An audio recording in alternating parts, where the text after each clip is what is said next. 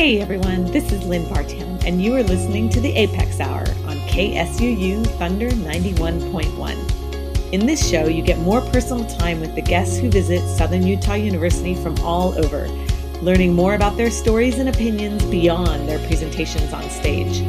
We will also give you some new music to listen to and hope to turn you on to some new sounds and new genres.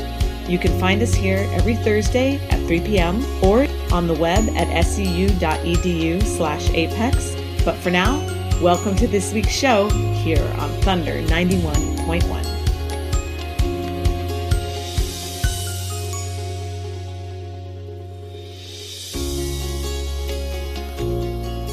All right. Well, here we are. It's Thursday, 3 p.m., and that means it is the Apex Hour.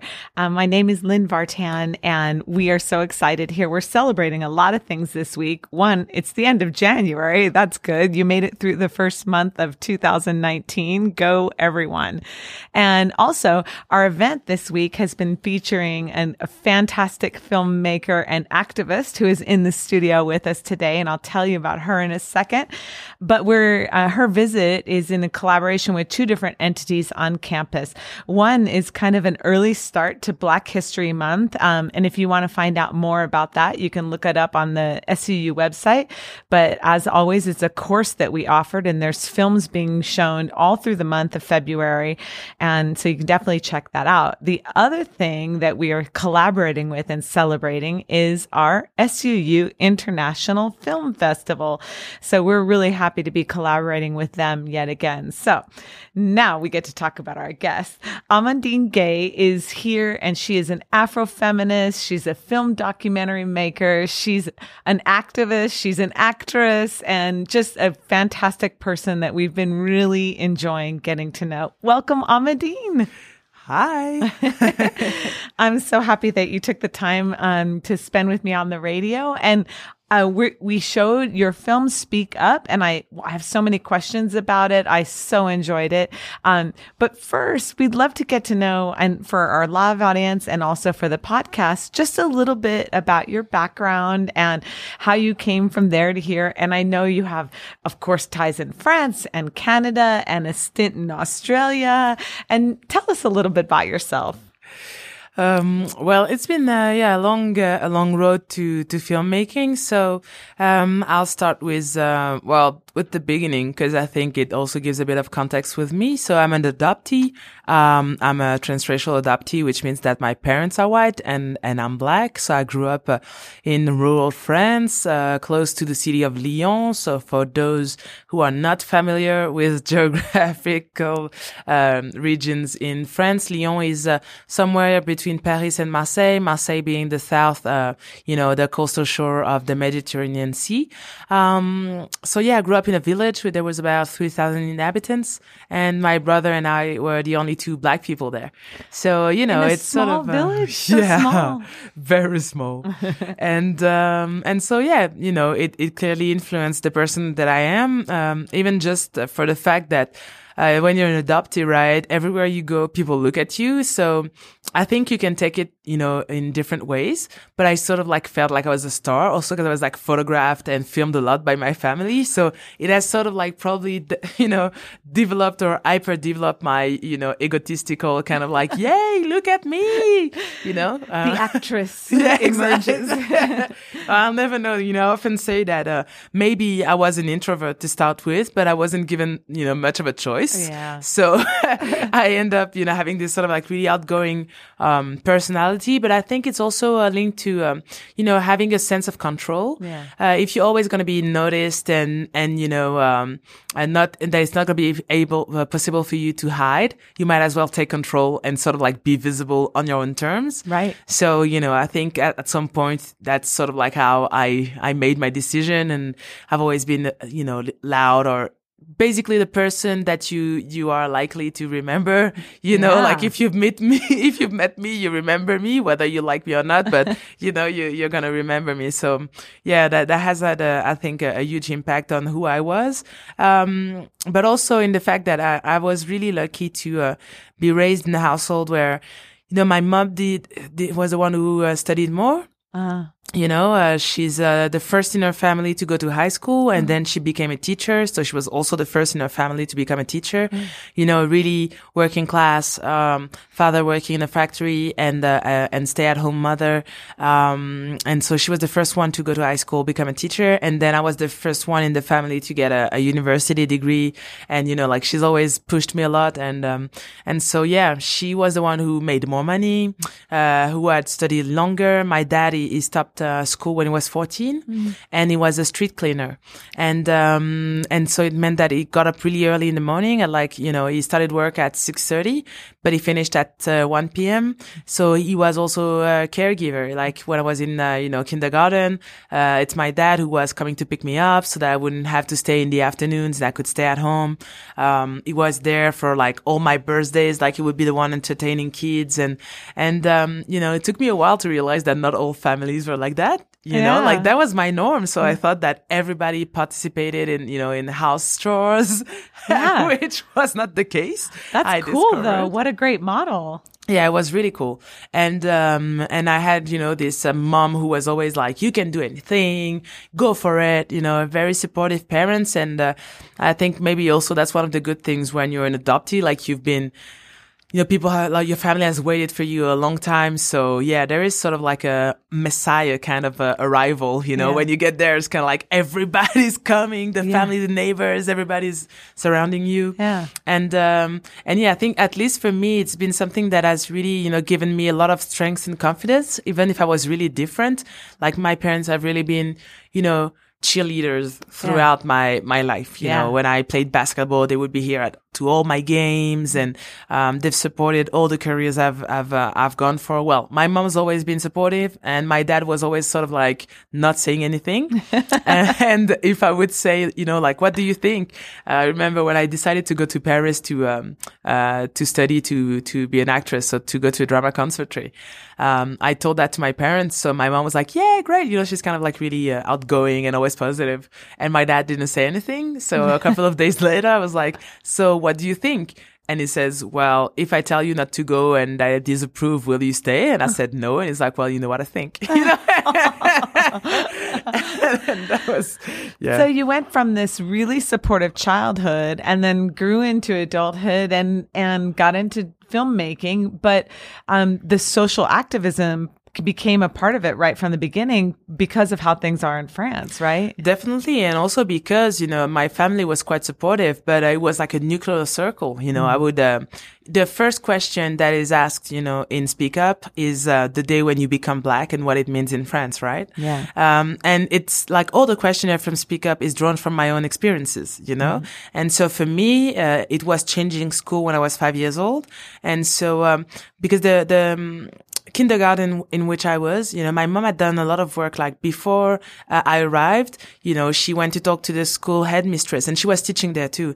And she said, we're going to have a little daughter and she's going to be Black. So it would be nice, to maybe prepare other kids because they had never seen a Black person in the village. So, they bought a Black doll. They bought a book about adoption. They did it really well. And then I changed school when I was 5 because my mom changed school.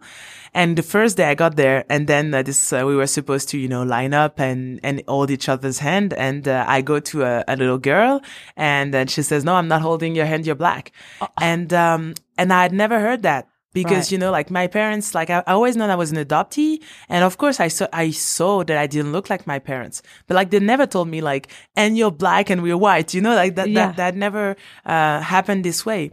So it was really a huge shock. I'll remember that, my whole life. Yeah. And from then on, and I think it depends who you are. I have friends who are really into, astrological stuff. And so they say Libras, constant injustice, whatever. So maybe it doesn't come just from, being a Black face in a white place. But it's true that, from then on, I've always been, a fighter in the sense that I would not, let people, bring me down, be it teachers, be it, other students. Then I got involved really early in student groups, from high school onwards. I would always be the class president. Mm-hmm. every year.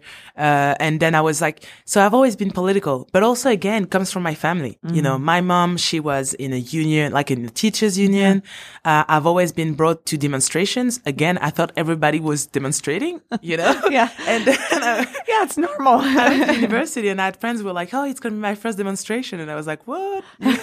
You're like, I've been doing this for a while. I was in a prom the first time I was in a demonstration. So, again, that was also a thing that was encouraged, you know, speak your own mind, be involved in the community. And so, yeah, I did that quite a while. And, of course, it took me to, I would say, more serious activism, when I was in university, because also I was starting to see how, sort of like, French promises, like the promises that the French model are giving were not accurate, you know?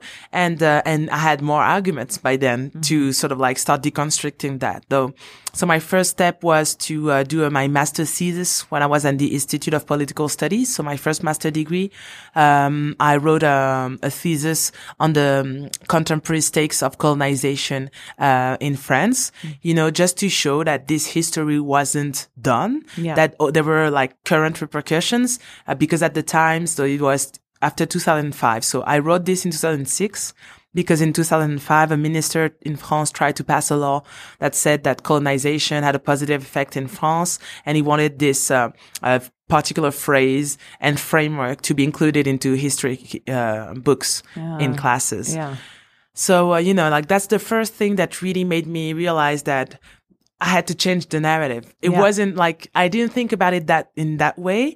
But writing the master's thesis really was that. It was like, I am going to write about colonization so that for once and for all, I'm not the only one who's done that, right? But I was like, I'm going to write my part just to show that no, there was nothing positive about this particular part of history.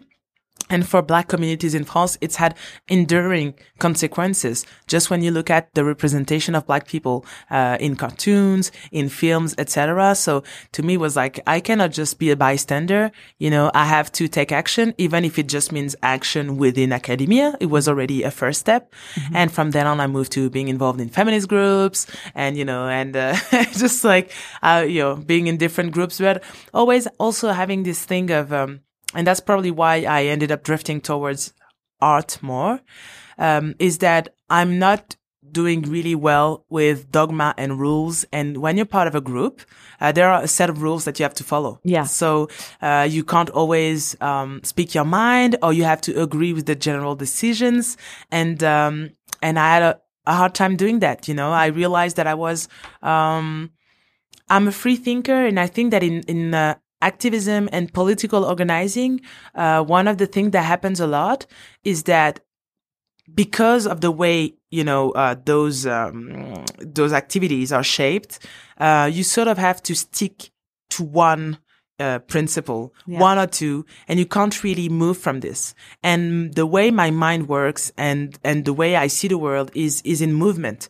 So, you know, it's really hard for me to be staying, really to think the same thing for 2 years. Usually, you know, my position is going to move. I'm going to find some nuances. And I can't deal with the fact that some people are going to, want to force me to keep having the same discourse and to stay in the same line when my mind and my views of things have evolved. So I realized that I couldn't be in a group. You know? Yeah. And then how did the documentary filmmaking or filmmaking in general come into your life? Well, I think that like many women filmmakers, you know, you don't really allow yourself to think that you could be a filmmaker. So it started actually quite early, my, you know, me wanting to be a filmmaker. But it took about, I don't know, for maybe about 10 years for me to admit it. When I was 16, I worked in a summer camp, as a janitor. That was my first job ever. And I think it's really good to clean other people's mess. You know, everybody should clean other people's toilets once in their life. It gives you perspective. It does. That's for sure. And in this summer camp, it was an artistic summer camp. So there were dance classes, music classes, and filmmaking. And of course, and I was young and I was in love with the film instructor. He was like a couple of years older than me, and so I started, like in my downtime, like he would, give me a lot of films to watch, and so I started developing an interest for film at this time. And he was already making films. He was making, scary movies and gore films. And so we would like do all these shootings where we would like use ketchup and stuff. Yeah. And so from really early on, I knew that it was possible to make films with pretty much nothing. Yeah. But I would never dare to do it myself. So I would go work on his films and, do other things. And so that was in my teen years. Then I went to Sciences Po, the Institute of Political Studies, to study journalism. And quite quickly, again, I realized that I was not, I could not accept the rules of journalism back in the day, which were, you have to write what your editor-in-chief says. I saw journalism as a way to express myself. And then I realized that that's not what it was anymore, Right. And that's when I first got an interest in documentary filmmaking.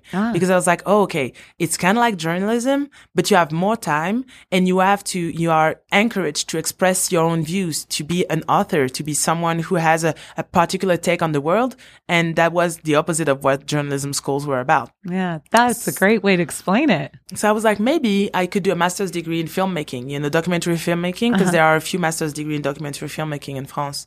But again, I sort of like chickened out and did not apply for this master's. Although from the second year at university, I started working at a documentary film festival. Oh. So I would go there. I did a 2 months internship. So I was working to organize meetings between young filmmakers, their producers and distributors. So that was... So you got those relationships right from the get-go. Exactly. And I was 20 at the time. Yeah. And because I loved it so much, I would return there every summer. So I was the bar manager. I was, receiving people. I got to drive D.A. Pennebaker. For those who like documentary filmmaking, it was one of the highlights of my life back then. I was like, oh my God. Great.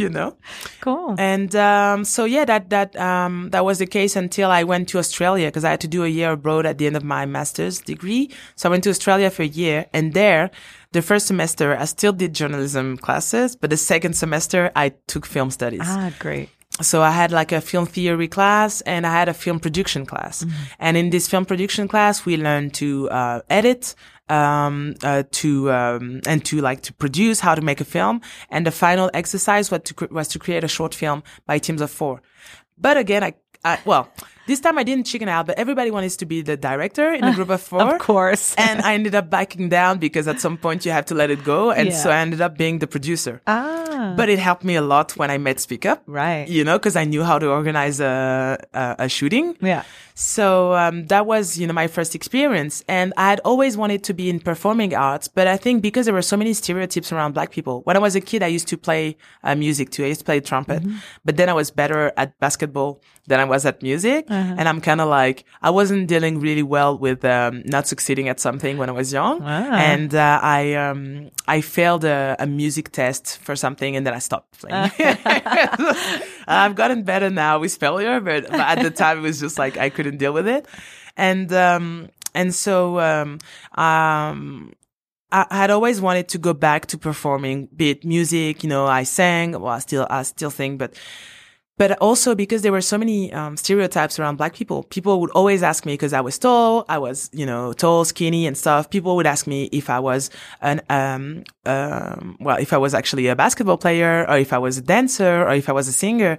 And it was really important at that point in my life to be like, no, I'm an intellectual and I'm doing a master's degree at the Institute of Political Studies. But by the end of my time in Australia, I was done with my degree and I was 21. And I felt like I had spent my whole life wanting to not be a cliche, but not really doing what I wanted to do myself. Like I knew stuff that I had to do because I wanted to please my family. So I knew it was really important for my mom that I would go further away than she did in school. I'd done that. There are so many stigmas around Black people, but also around adoptees, is your adoption successful and whatever. So I didn't want to be the bad adoptee or the adoptee that doesn't go well. So I had always been obsessed with this thing of being perfect, like the perfect student, the perfect, athlete. But then I realized that I'd always wanted to perform. And should I prevent myself from doing something that I wanted just because I didn't want to be a black cliche? Yeah. You know, I was like, I'm 21. And what if I end up having a corporate job or whatever and be really depressed because I'll be making money, but that's not what I wanted to do. It's going to be too late. So, I kept traveling for a while. Because I was also having this sort of like fantasy that I would be a globetrotter and I would like travel for 10 years. But then I realized that it was not a good idea, you know, in the long run. So I stayed in Australia. I went to New Zealand. I returned to Australia. Then I went to Thailand. Then I tried to come back to France. But because I'd been away for like a year and a half, it was like a really tough transition. So I actually went to England for 6 months. Oh. I actually went for the weekend, but having an idea that if I liked, you know, there's a big Caribbean festival, you know, the Notting Hill Caribbean Festival in London in August. So I went there for like 4 or 5 days, but I had this idea in the back of my mind, like if I can find a job, I'll stay. And so that's what I did. I found a job and I stayed there. And I think that by the end of that time, also because I had been in a shared house where there was a drum kit and I always wanted to play drums, you know? And I was like, but I had never touched it. And I just felt this thing of like keeping, you know, preventing myself from doing the thing I wanted to do. So I went back to France and then I announced triumphantly to my parents that I would go do a drama conservatory because now I knew what I was going to do. I was going to be an actress. Ta-da! So they had heard that quite a few times, like, I'm going to be a globetrotter. I'm going to be a lawyer. I'm going to be a journalist. And I'm going to be an actress. So my mom was kind of like, yay, okay, whatever. And so, yeah, I moved to Paris, got into a drama conservatory in the 16th arrondissement. And I had the time of my life. I loved it. So I went back to music too. So I started to learn to play drums because that's the thing I'd always wanted to do. I took, you know, singing lessons. I was doing dancing classes, just like doing a full on, formation as a performer, right? At this time I became a burlesque performer as well. And I started to work because I was lucky the first year in my drama conservatory, a stage play director, I don't know what it's called. Yeah. But theater director. A theater director came to our school and he picked a few of us for a play. So I got an agent straight away. Oh, wow. And so after the second year, I started being able to work while I was, you know, in school.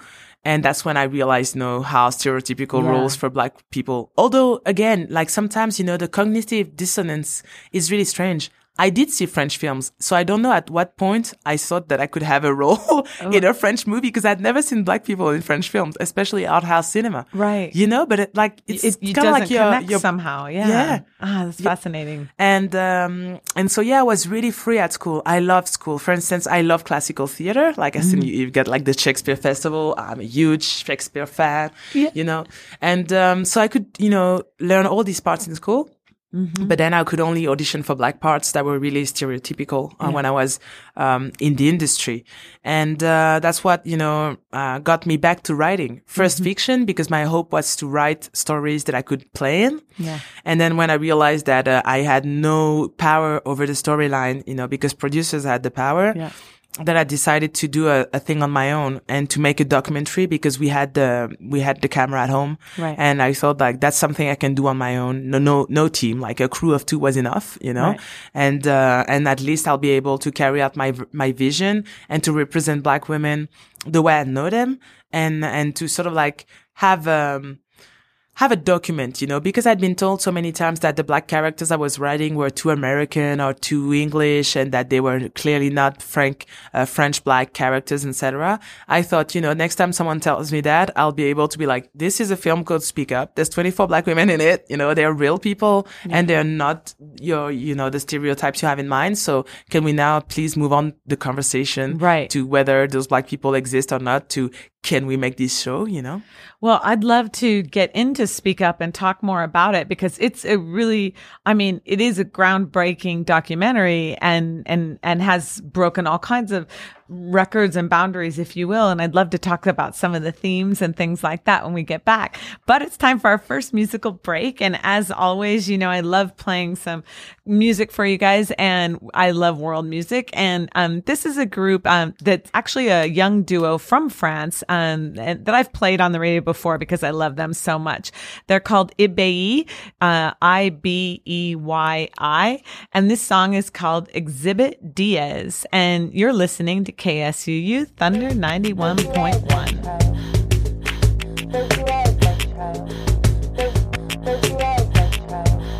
It's frustrating when you just can't express yourself, and it's hard to trust enough to undress yourself.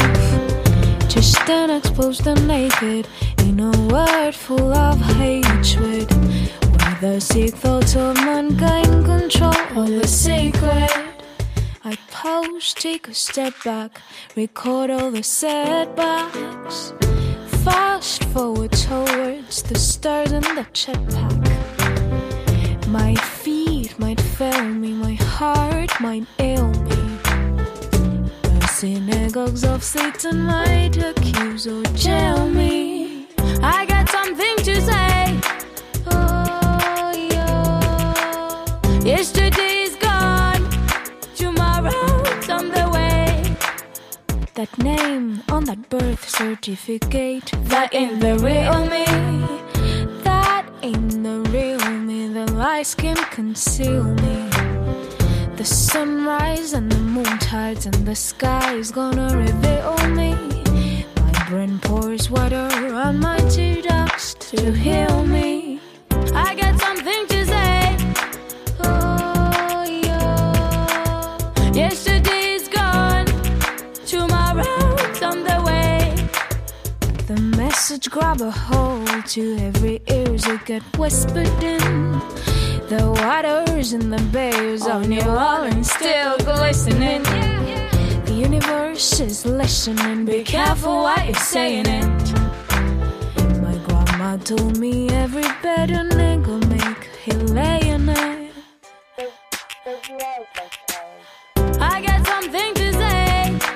Oh, yeah. Yesterday is gone, tomorrow's on the way.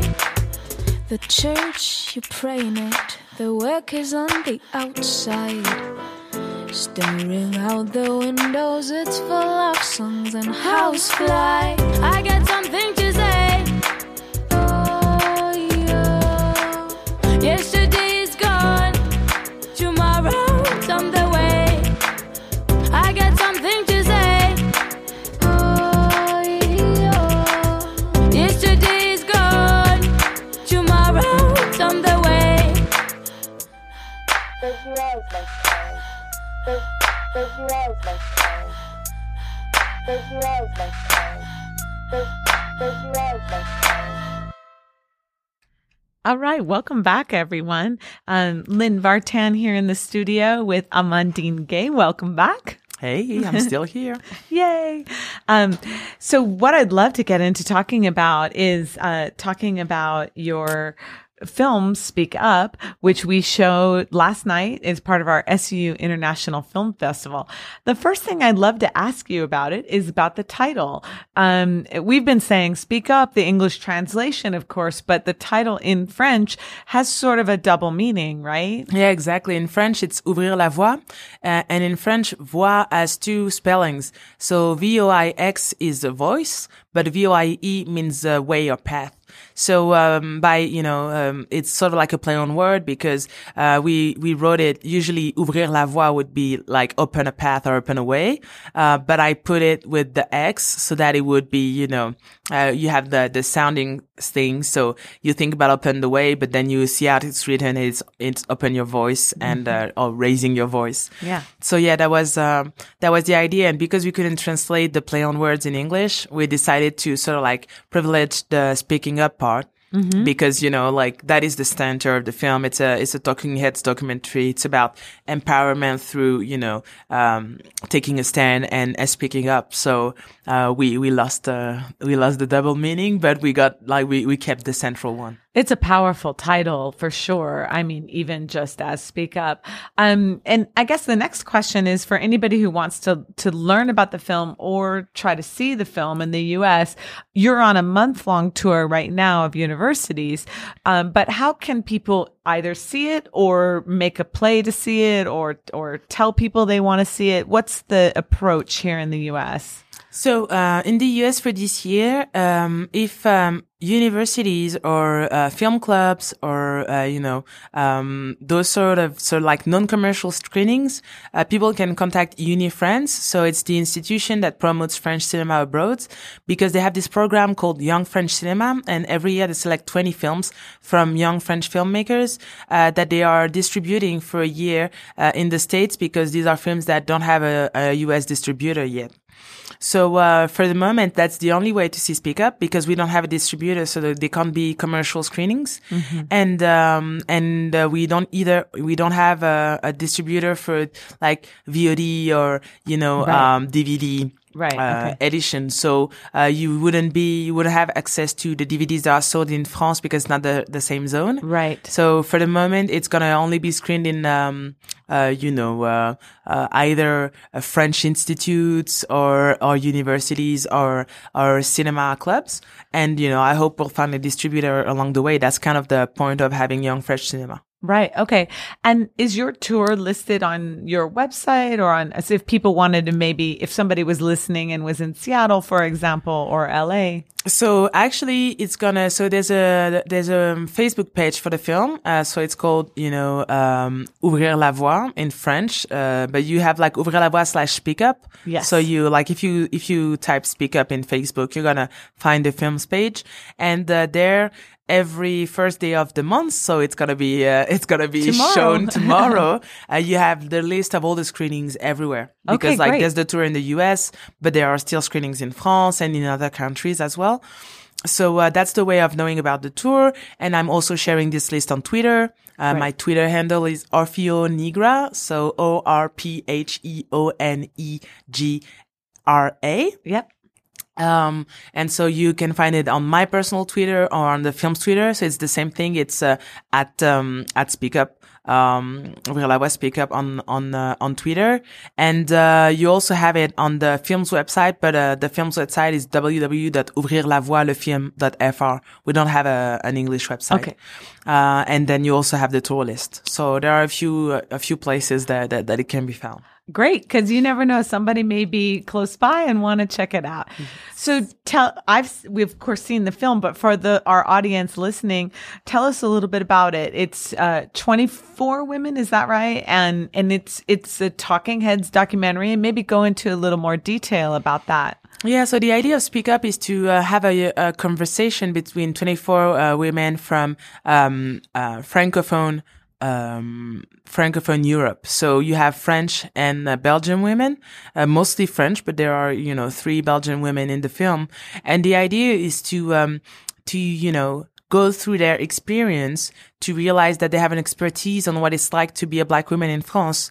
And my goal was really to, use documentary filmmaking as a way to create empathy, because I realized that if you start talking about, racism, sexism, religious discrimination, etc., from the prism of life stories, then people will open up to those themes. If you were to try to, have a conference or go in a debate about those issues, quite quickly the debate will, become a heated debate, and nobody's listening to anybody. But the cinema is quite different, because once you're seated in the cinema and, the room is dark, and then you have those women who are just basically telling you about their lives. What I often say, is that you rarely see someone in a cinema that stands up and says, "That's wrong." You know what I mean? Like, yeah. If they disagree with what's being said, the worst that could happen is that they would leave the theater. Yeah. But otherwise, they're gonna stay. And what I've often said too in, Q&As is that for many people in France, it's the first time they had a conversation with Black women for 2 hours without interrupting them. Mm-hmm. And so this was an opportunity to learn things. Yeah. Cause, I think that in the interrupting women is a thing, right? And so you don't get to have the entire perspective. Yeah. You don't get to have the entire picture if you don't listen to people, for the entirety of what they have to say. So that was also the point of the film. You said something earlier along those lines that I wrote down in my notes. You said reaching the hearts to get to the minds. I think that's a really beautiful sentiment. And can you elaborate a little bit more on in the way you want to reach people and how you want to reach people. Yeah. This idea comes, Lars von Trier is a filmmaker that I really admire. And one of the things he said is that to him, a good movie is like a rock in a shoe, and it's something that you cannot deny. And that's sort of like going with you everywhere.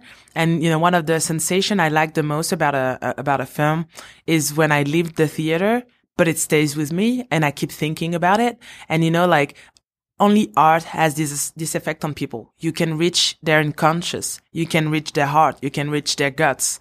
And so this is a whole different way of talking to people.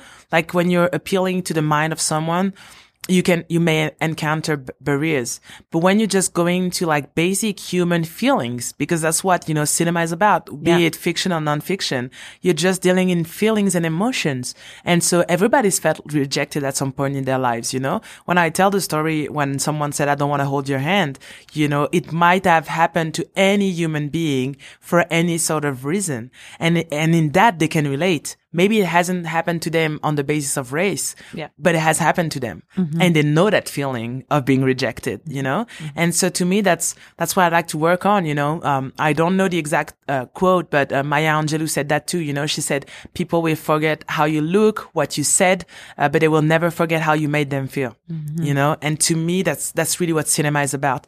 I want people to feel something and so that, they move so much that it displaces them, in the way they're thinking and saying things, and it's quite different also from activism because it's not about convincing them. Right. Like I don't expect anybody to get out of the rooms from Speak Up and be like, and I will no longer be racist, sexist, homophobic or whatever, like that's not the point.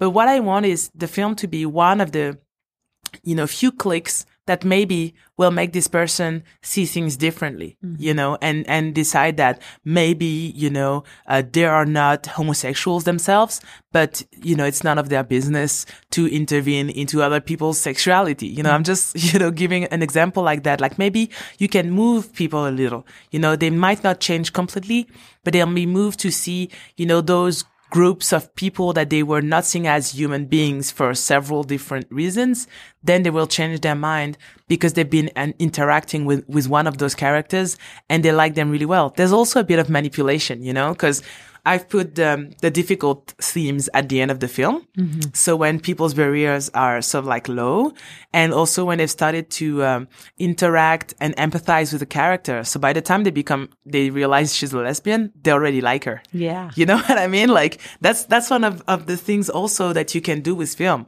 You can present someone the way you want and then say, and by the way, she's a lesbian. And do you still not like her?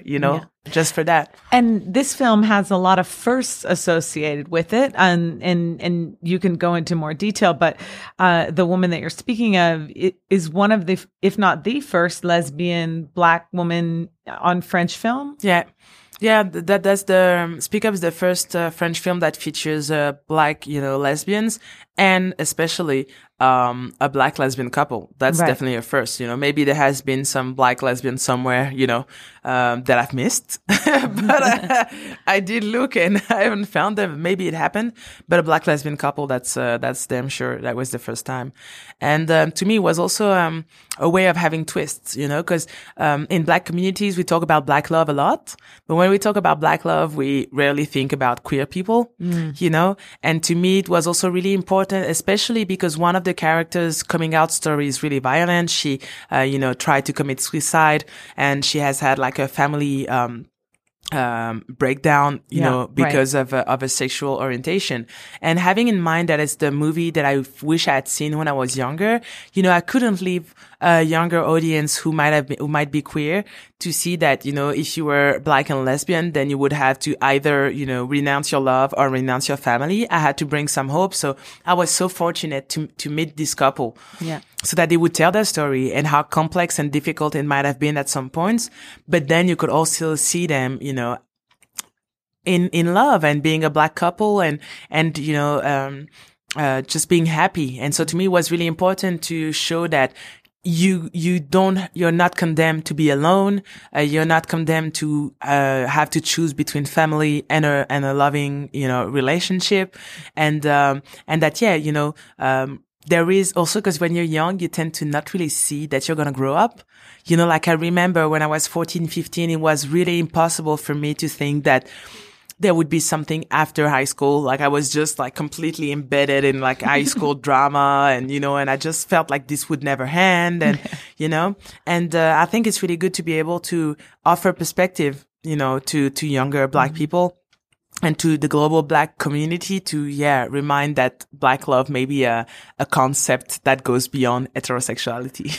And that's one of the things that you said that you just mentioned that you've said all along is that one of your goals is that, I mean, you almost wish that you had seen this film when you were a teenager or at any age. And that's got to be a very, fulfilling thing that you've made this film and now it's here it is. But can you talk a little bit more about, you know, what this film has done and can still do for young Black women? Well, I think one of the greatest successes I've had with Speak Up is, Black women sending me pictures. So like I've had families sending me pictures, like the grandmother, the mother, and then their granddaughter. And they were like, we all went to see Speak Up. I did, about 100 screenings with Q&As throughout Europe and in the States, etc. But in France, I went to many places. And, when I went to the West Indies, I went to Guadeloupe Island. I had also a lot of, women in their 50s or 60s who were coming to see me and saying, my daughter, she follows you on social network and she was adamant. I came and see that film and now I understand why and thank you so much. And so I really like that there's been this sort of like intergenerational, conversation that's been made possible by the film because often, for instance, in terms of immigrant stories, the first generation migrants, so the parents, to make it, they tend to be, and also because they're not French.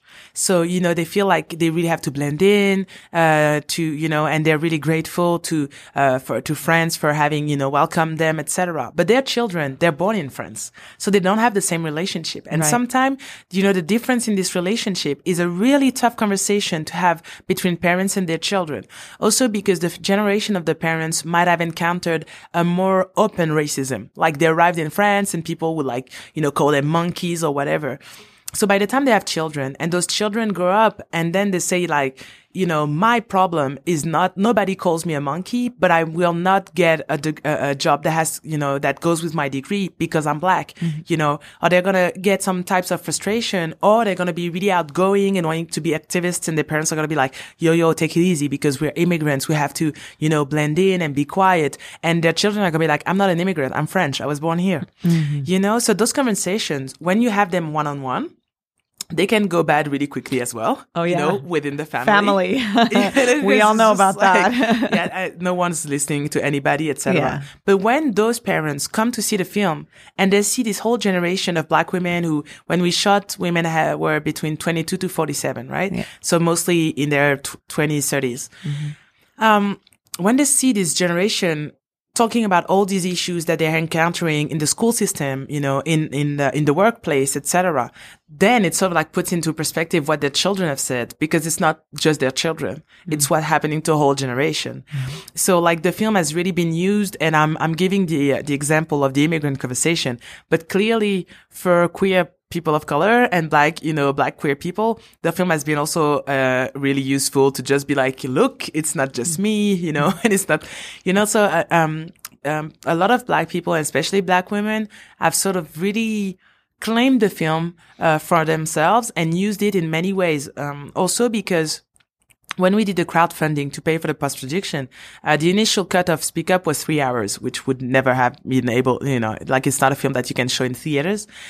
So what we did is that we edited out an hour, but these were already sort of like, coherent, phases of the film. These were chapters we edited out. And with those chapters we edited out, we were, sharing one of them every Wednesday on social networks, because Wednesday is the day that films are released in France.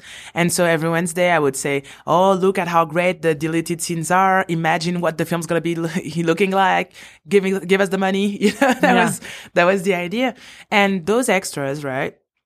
have been online since 2016, and now they have more than 200,000 views. And they've been used by teachers when they have to work on, you know, discrimination and stuff. They've been used by, again, like in the Martinique Island, a group of Black women who are having a workshop about natural hair. So they use the extras that are on YouTube. So, it's really been sort of, like a community tool. You know, the film is really, people are using it for their own purposes. And to me, that's the best part. That's amazing. And receiving photos, I love. And so that's a whole nother thing that I'd love to, the YouTube channel is widely available. Is that something? It's with my name. So, it's Amandine Gay. My name, my last name is Gay, J-Y, and it is my true name. Because a lot of people are asking me that. Do they ask you? Wow. Is this really your name? And like, they think maybe I chose it, like it's a pseudonym or whatever, but no, it's my real last name. So on my YouTube channel, Amandine Gay, there is a playlist, called Ouvrir la Voix. And on this playlist, you got the trailer, you got all these extras. Not all of them have English subtitles, but I think about, 5 or 6 of them have English subtitles. That's great. So if anybody's listening in our community who are teachers and want to open this dialogue in their classes, this could be a great resource for them. Definitely. And how about the women now? What is your relationship with them? I heard you say you had dinner parties with them. Is that still going on? Oh no, it's not. Well, also because I'm not there. Right.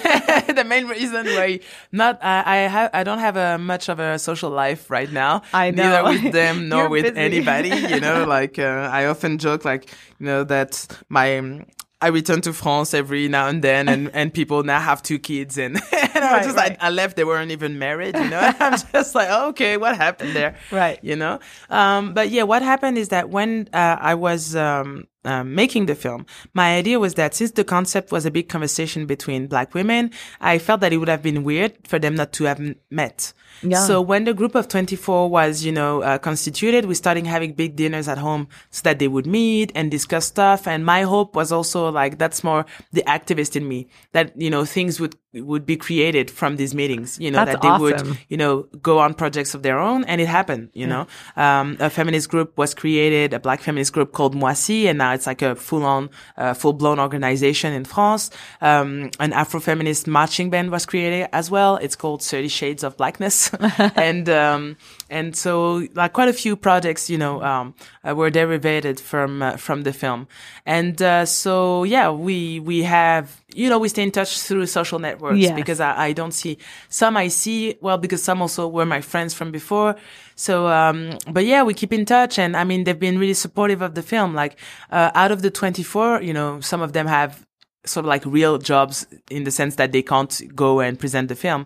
But I have a group of 8 of the women who are in the films who go and do Q&As when I can't, So, to me, it's also a great testimony, so as to why the film is really true to what they're saying, is that they're willing to go to any place in France and discuss with the public what the film's been like. So I think it shows that they're quite happy with what it was. And also it's been an incredible success story for us, right? Yeah. It's a thing that was shot in my living room. Yeah. We it took forever to be made, a project that we shot in 2014 and it was released in theaters, in 2017. Yeah. So, they saw me struggle. They saw me first, They're a part of it. Yeah. Mm-hmm. So, and it's sort of been our collective success. They took part in this thing and then it sort of blew out. And now there's the US tour, which is a big thing in France to go to America. So it's kind of woo, we've made it, Fantastic. So.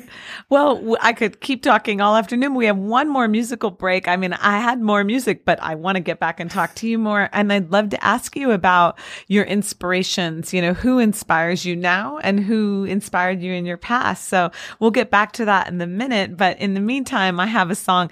The title is Mujeres, so women in Spanish. And the band is Y La Bamba. And this is the Apex Hour at KSUU Thunder 91.1.